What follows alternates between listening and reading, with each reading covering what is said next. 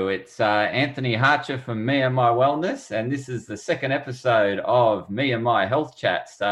Today we have someone I know really well through my studies, studying nutrition. So it's Kirsty Taylor, and she's from The Nourishing Way, and she's got a really nice journey to share with us about her gut health and hence her journey into understanding more about her gut and what's going on. And through that journey, and plus her studies, has developed incredible insight as to what people can do to heal their gut. So this episode's all about helping you to solve your gut problems using the expertise of Kirsty Taylor. So I'd like to welcome everyone to Kirsty Taylor. Hello, how are you? Fantastic. How are you doing? I'm great, thank you. Yes, and where are you joining us from? I am in the UK at the moment, so a little county called Wiltshire. Wow, nice. Yeah. I haven't been there, but it looks very peaceful in terms of your background. Very nice. Yeah, so Kirsty, I'm really intrigued about hearing your story. I've certainly personally haven't heard it, so I'm intrigued as much as the viewers are to hear about your journey with gut health. Well, my gut health definitely links also to my rosacea. And if people don't know what that is, that's kind of the redness on the skin, which at the moment is going down, which I will get to. So they are very much linked, and it's kind of really hard to pinpoint exactly when they kind of both began. It was probably sort of that, I would say around 2014, 2015. Even though I was, quote unquote, eating healthy and exercising a lot, I was putting on weight, and my general health sort of started to decline around the same time. At the same time also had hormonal issues. So it was kind of the hormonal and gut stuff really sort of started to come together. And then that turned into the rosacea, and the skin progressively got worse. I started to react to lots of food I was eating, and even the healthy food. So it didn't matter what I was eating. It was I was finding I was having issues with it. And I think probably what most people don't appreciate is the effect on the quality of life that both of those conditions can have. So if you have gut issues and quite bad, you don't want to go out because you don't want to eat certain foods, or, you need to be sometimes close to a bathroom. And same with skin conditions, whether it's rosacea or psoriasis or even eczema and stuff, depending where it is on your body, it can actually make you feel quite self-conscious. So that actually definitely become an issue. Life was getting super busy and stressful at the time as well, which definitely always links into those kind of things. So yeah, it was through probably having the rosacea that I really found my passion and link with SIBO. Okay. So, because those two are quite related, and a lot SIBO, of my what's, just for the viewers that don't understand. Yeah, what's that? It is small intestinal bacteria overgrowth. Okay. So it's basically where bacteria that should be living in other parts of your body. Mm-hmm. So whether it's down in your large intestine, and they're even finding that sometimes bacteria from your mouth can be in your small intestine, which is kind of cool. Yeah. But the reason, so this bacteria is good. If you normally have it, it's fantastic. It's just meant to be in the right spots. So it's not meant to be in your small intestine. And that can then lead to a whole host of different health problems. So that's kind of my journey in a nutshell. And that, I suppose, through that journey led me to study nutrition. And that's how I met you. Yeah. That's how I ended up at Endeavour, because I just got such a passion for it, because I suppose I could see the benefits it was having on me, and I wanted to do that for everyone. And what were you doing prior to nutrition? What was your life? I was always in operations management. So for either supermarkets, so I worked for Aldi, and I also worked at Wendy's, the ice cream company, if people remember that.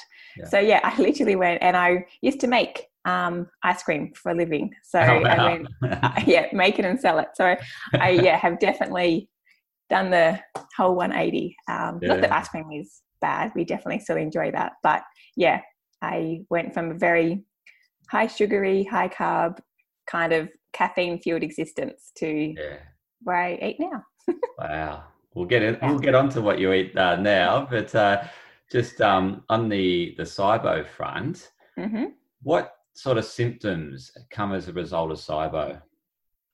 Oh, pretty much any of your gastrointestinal symptoms. So it can be bloating, belching, the constipation, diarrhea, alternating. It's actually really linked with IBS. So if people like think about those IBS style symptoms, like a lot of pain, in a lot of wind, they literally think that, so basically I think it's the figures are around 11% of the population have IBS, and up to 80% of people with IBS generally have SIBO. So between, I think it's like 60 or 80. So it's in the IBS population, it's actually quite prevalent. And how do they distinguish between IBS and SIBO? It's done through a breath test. So you take a solution and then you breathe into tubes sort of every 20 minutes. And your body will produce two gases as it digests and ferments food, which is, again, quite natural, hydrogen and methane. Right. But it's when those spike too much and too quickly, and that's how you know that the fermenting's happening in the wrong spot. Okay. Yeah. And so people that may be experiencing this, what can they do about it? Like, what's the first? What would you recommend the first step be if you're experiencing these symptoms you mentioned, belching and feeling bloated, and that intermittent constipation, diarrhea? What would be the first point of call? Well, obviously, I would think you should go and see a natural health person. But so because you do want to know if it is a SIBO that you're dealing with. Because it could be something else. Like I said, it's between 60 and 80. There could be something else going on, and we want to know what that is. There is one thing you really need to address is the underlying conditions that can cause SIBO, of which there are heaps, and they fall into sort of four main categories. So you look at impaired motility. So that's basically that wave that pushes your food down through, basically from your throat all the way down out to your bottom. So if something happens that impairs that motility, it can cause food to sit in the small intestine too long and start to ferment. And that can literally be something like food poisoning, but severe food poisoning. So if you've had it for more than 24 hours, it could be possible. A traumatic brain injury. So if you've had a fall, how many people fall off bikes or fall off horses? And, you might do that and it might not cause SIBO, but some people it will. Hypothyroidism slows everything down. So that kind of stuff. Definitely have impaired digestion. So when your stomach acid isn't strong enough, maybe you've got poor bile flow, being in that, stressed out chronic fight or flight situation, that definitely impairs your digestion. And let's face it, that is definitely a trigger for a lot of people. Then we've got things like that impair the flow through the intestines. So it's basically a result of adhesions. So you might have had an abdominal surgery like appendicitis. Endometriosis is a huge one, and that's getting more and more common in females. And then medications. So people literally take anti-diarrhea medications like Imodium, and this can actually stop it. So can things like antidepressants and even your cholesterol-lowering drugs. So there is a lot. But I think addressing those, you need to make sure you're addressing those. Otherwise, there's no point treating the rest of us. It's going to keep coming back. And what do medicine do in relation to, yes, they could diagnose it, but what's their treatment? How would they support someone through this? They probably wouldn't even diagnose it, unfortunately. It's not something that they are really looking at as, I suppose, a legitimate cause at the moment, which is unfortunate. There is definitely a huge amount of research being done, which I think is really helping it. Yes. So that is definitely be coming up. But they won't generally send someone for a breath test. Unfortunately, that's something you have to do through a natural health practitioner, and you do have to pay for it at the moment. Right. Okay. But I know in the US it's a little bit different. They have their naturopathic doctors. Yeah. And some people also find that when you treat something else with antibiotics, it can actually help your SIBO. And that's because it's having an effect of killing the bacteria. Yeah. So they can actually help, but it's obviously not in a purposeful way. It's more of a side effect. Yeah. Yes. Yeah. Yeah. And is there any genetic predisposition to this? Like, can parents or anyone, is there anything? No, unless something like, things like hypothyroidism could be genetic. So it depends. Some of the underlying symptoms could definitely be genetic. Endometriosis can sometimes be genetic, but not the actual SIBO. It's more the underlying causes. Okay. And then so your approach is very much find that underlying cause, and you work with that underlying cause. So just say it's, stress related, you'll work with the client on the stress side of things. Yeah. Is there anything you do concurrently once you've found that underlying root cause to help alleviate symptoms or? Yeah. Yeah. I follow Dr. Noella Jacobi's protocol. Okay. So she's an Australian naturopathic doctor, and she's known as the SIBO doctor. So she's like the queen of SIBO. And she has developed with Alison Seebecker, someone in the US, a biphasic protocol. Yeah. So we start off and the first phase of the diet, and it is a little bit restrictive, but it is a therapeutic diet. So we don't expect people to be on it for a long time. And the idea is you get the symptoms down. So you try and give people that relief. And that probably goes for around 4 weeks you're looking at. And then hopefully by that time you've got your test results back and you know if you're dealing with methane, hydrogen, or both.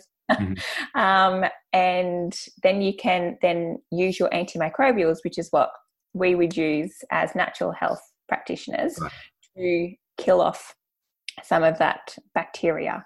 And at the same time, you start adding some foods back, but you do it really gently and obviously monitor their symptoms. Okay. Yeah. And what's, I guess, how do people best contact you if they're experiencing these symptoms and feeling, discomfort and it's been happening for a number of years? How do they get into contact with you? How do they get help? On my website is thenourishingway.com.au. So you can find me there, or literally if you look up The Nourishing Way on Facebook or Instagram, I always hang out there, and that's probably the easiest way to find me. Yep. And you obviously consult online like we are doing today on Zoom. Yep, absolutely. Yeah. And in terms of ISO, it's obviously very topical at the moment. And you mentioned stress. So there could be potentially, more instances where people are feeling more these gastrointestinal symptoms and, So there's and it could be, I guess the predisposition to what coming out of ISO is, it was triggered by the isolation or the limitations or the stress of, being in this pandemic. I think too, being in isolation has probably made people stop and even pay attention to their symptoms. Because I know for me, like when I was in those jobs working sort of 50 hours a week and you don't have time to be sick, or you don't even listen to your body. So your body might be giving you these little whispers and, you might start getting bloated after meals. And then it starts, becoming, maybe you get a little bit more constipated, or the diarrhea starts to happen a little bit more, or the belching starts. And it's just these little things keep adding on.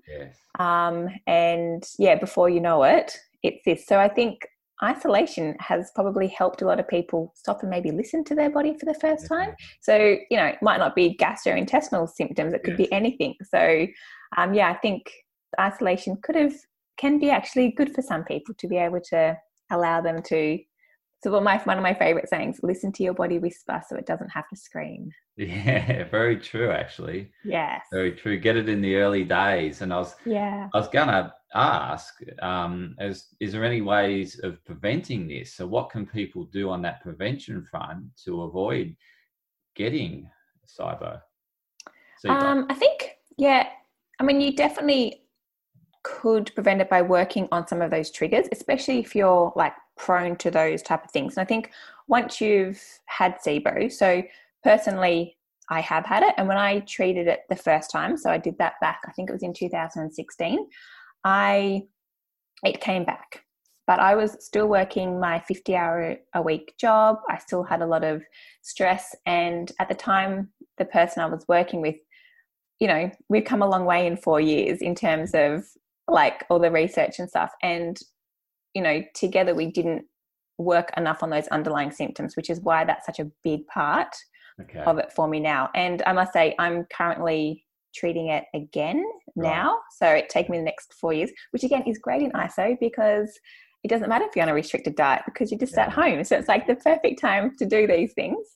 But it's being aware of the triggers too, because if, you know, say you've got hypothyroidism and, you know, you might feel like your digestion is generally a little bit sluggish. Well, you could work to make sure that that doesn't then become SIBO, like, because obviously it doesn't happen overnight. Yes. But if you start noticing, or maybe I'm only going to the toilet every second day, you want to obviously get that food moving through. So working on stuff to improve your motility. Same with digestion. If you notice you get a little bit more burpy than usual, or maybe that's your stomach acid. So what can we do to help that? And periods of stress, we all know that like instantly can affect our digestion. So yeah, if you're going through those stressful times, just, you know, being aware of them and just finding times, even if it's for 5 minutes, to do some really deep belly breaths. It's just amazing how much, and it's always the simple things I find that have the biggest impact. Yeah. So really, you know, managing that stress side of things and listening to your body. And in order to, you mentioned the motility, doing something about that, what can you do, you know, from a nutritionist point of view in terms of helping with that motility? I mean, there's definitely some supplements that we can give that help that. It's called a prokinetic, and the idea is that it helps that motility wave. But some of my favorite ones are actually not food related. So gargling water, because the thing that actually helps is the vagus nerve that runs from our brain to our gut.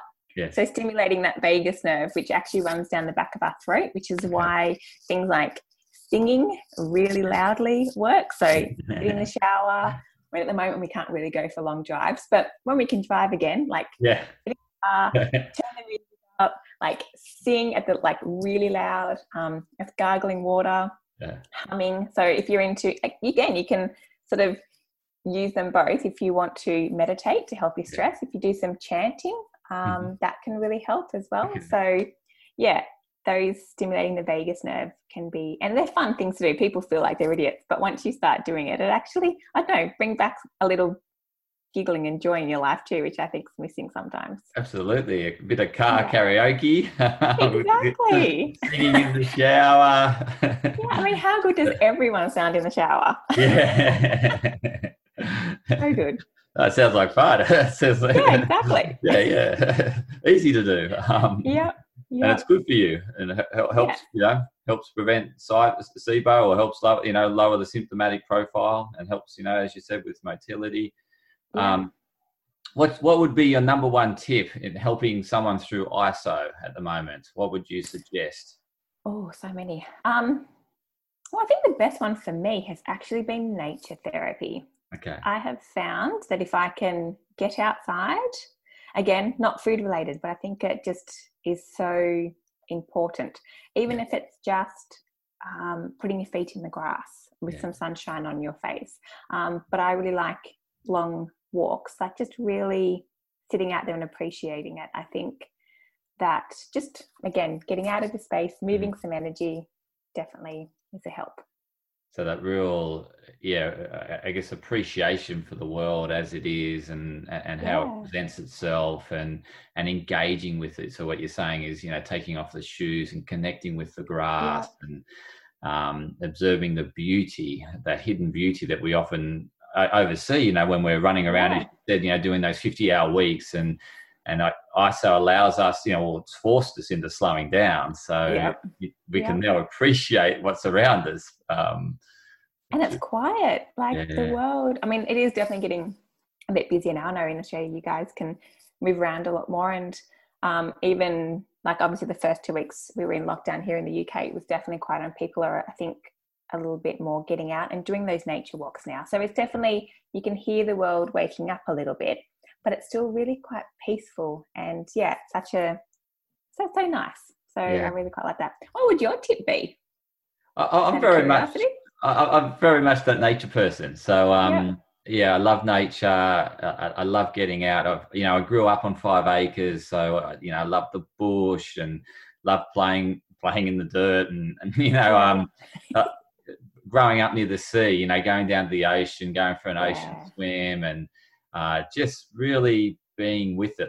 That's what I love about ocean swimming is, you're moving with the waves, and, just allowing your body to feel it. And I find, you get into a nice rhythm, and with the sun shining on you, it's just amazing. It's, it's peaceful and relaxing, and it really calms me. You've just made me miss the beach. Yeah. As soon as I can drive, that's where I'm going. I'm heading down the beach.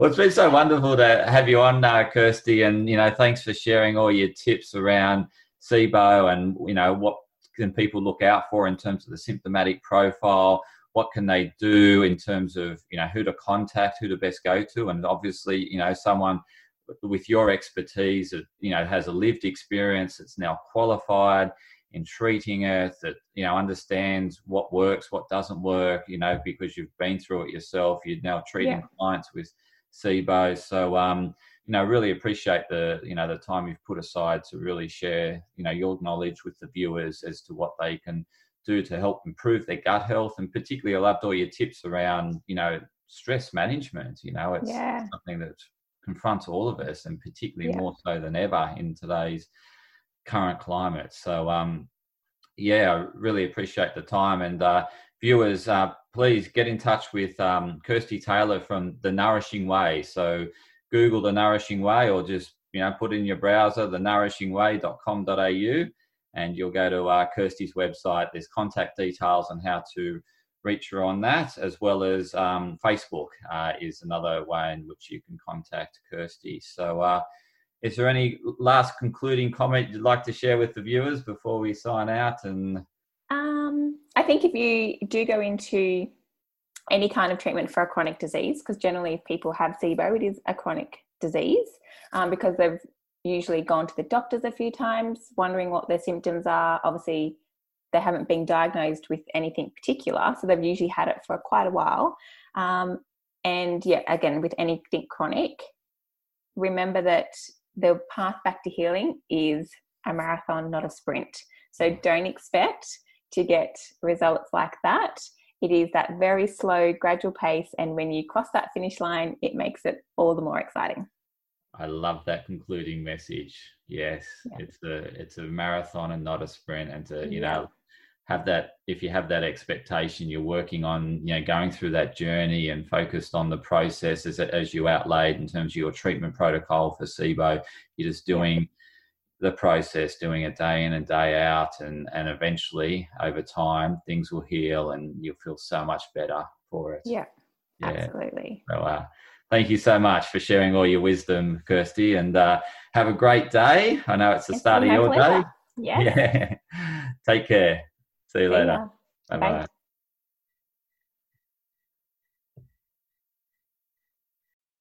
Podcast disclaimer. This podcast and any information, advice, opinions or statements within it do not constitute medical, healthcare or professional advice and are provided for general information purposes only. All care is taken in the preparation of the information in this podcast.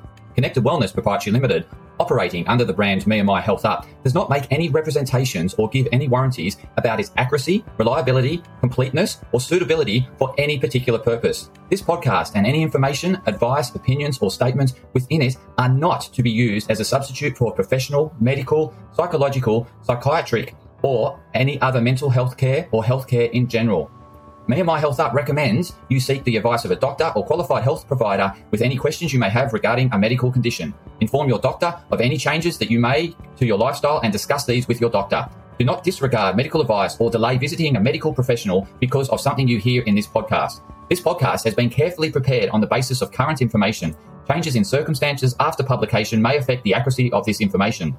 To the maximum extent permitted by the law, Me and My Health Up disclaims any such representations or warranties to the completeness, accuracy, merchantability, or fitness for purpose of this podcast and will not be liable for any expenses, losses, damages incurred, indirect or consequential damages or costs that may be incurred as a result of the information being inaccurate or incomplete in any way and for any reason. No part of this podcast can be reproduced, redistributed, published, copied, or duplicated in a form without prior permission of Me and My Health Up.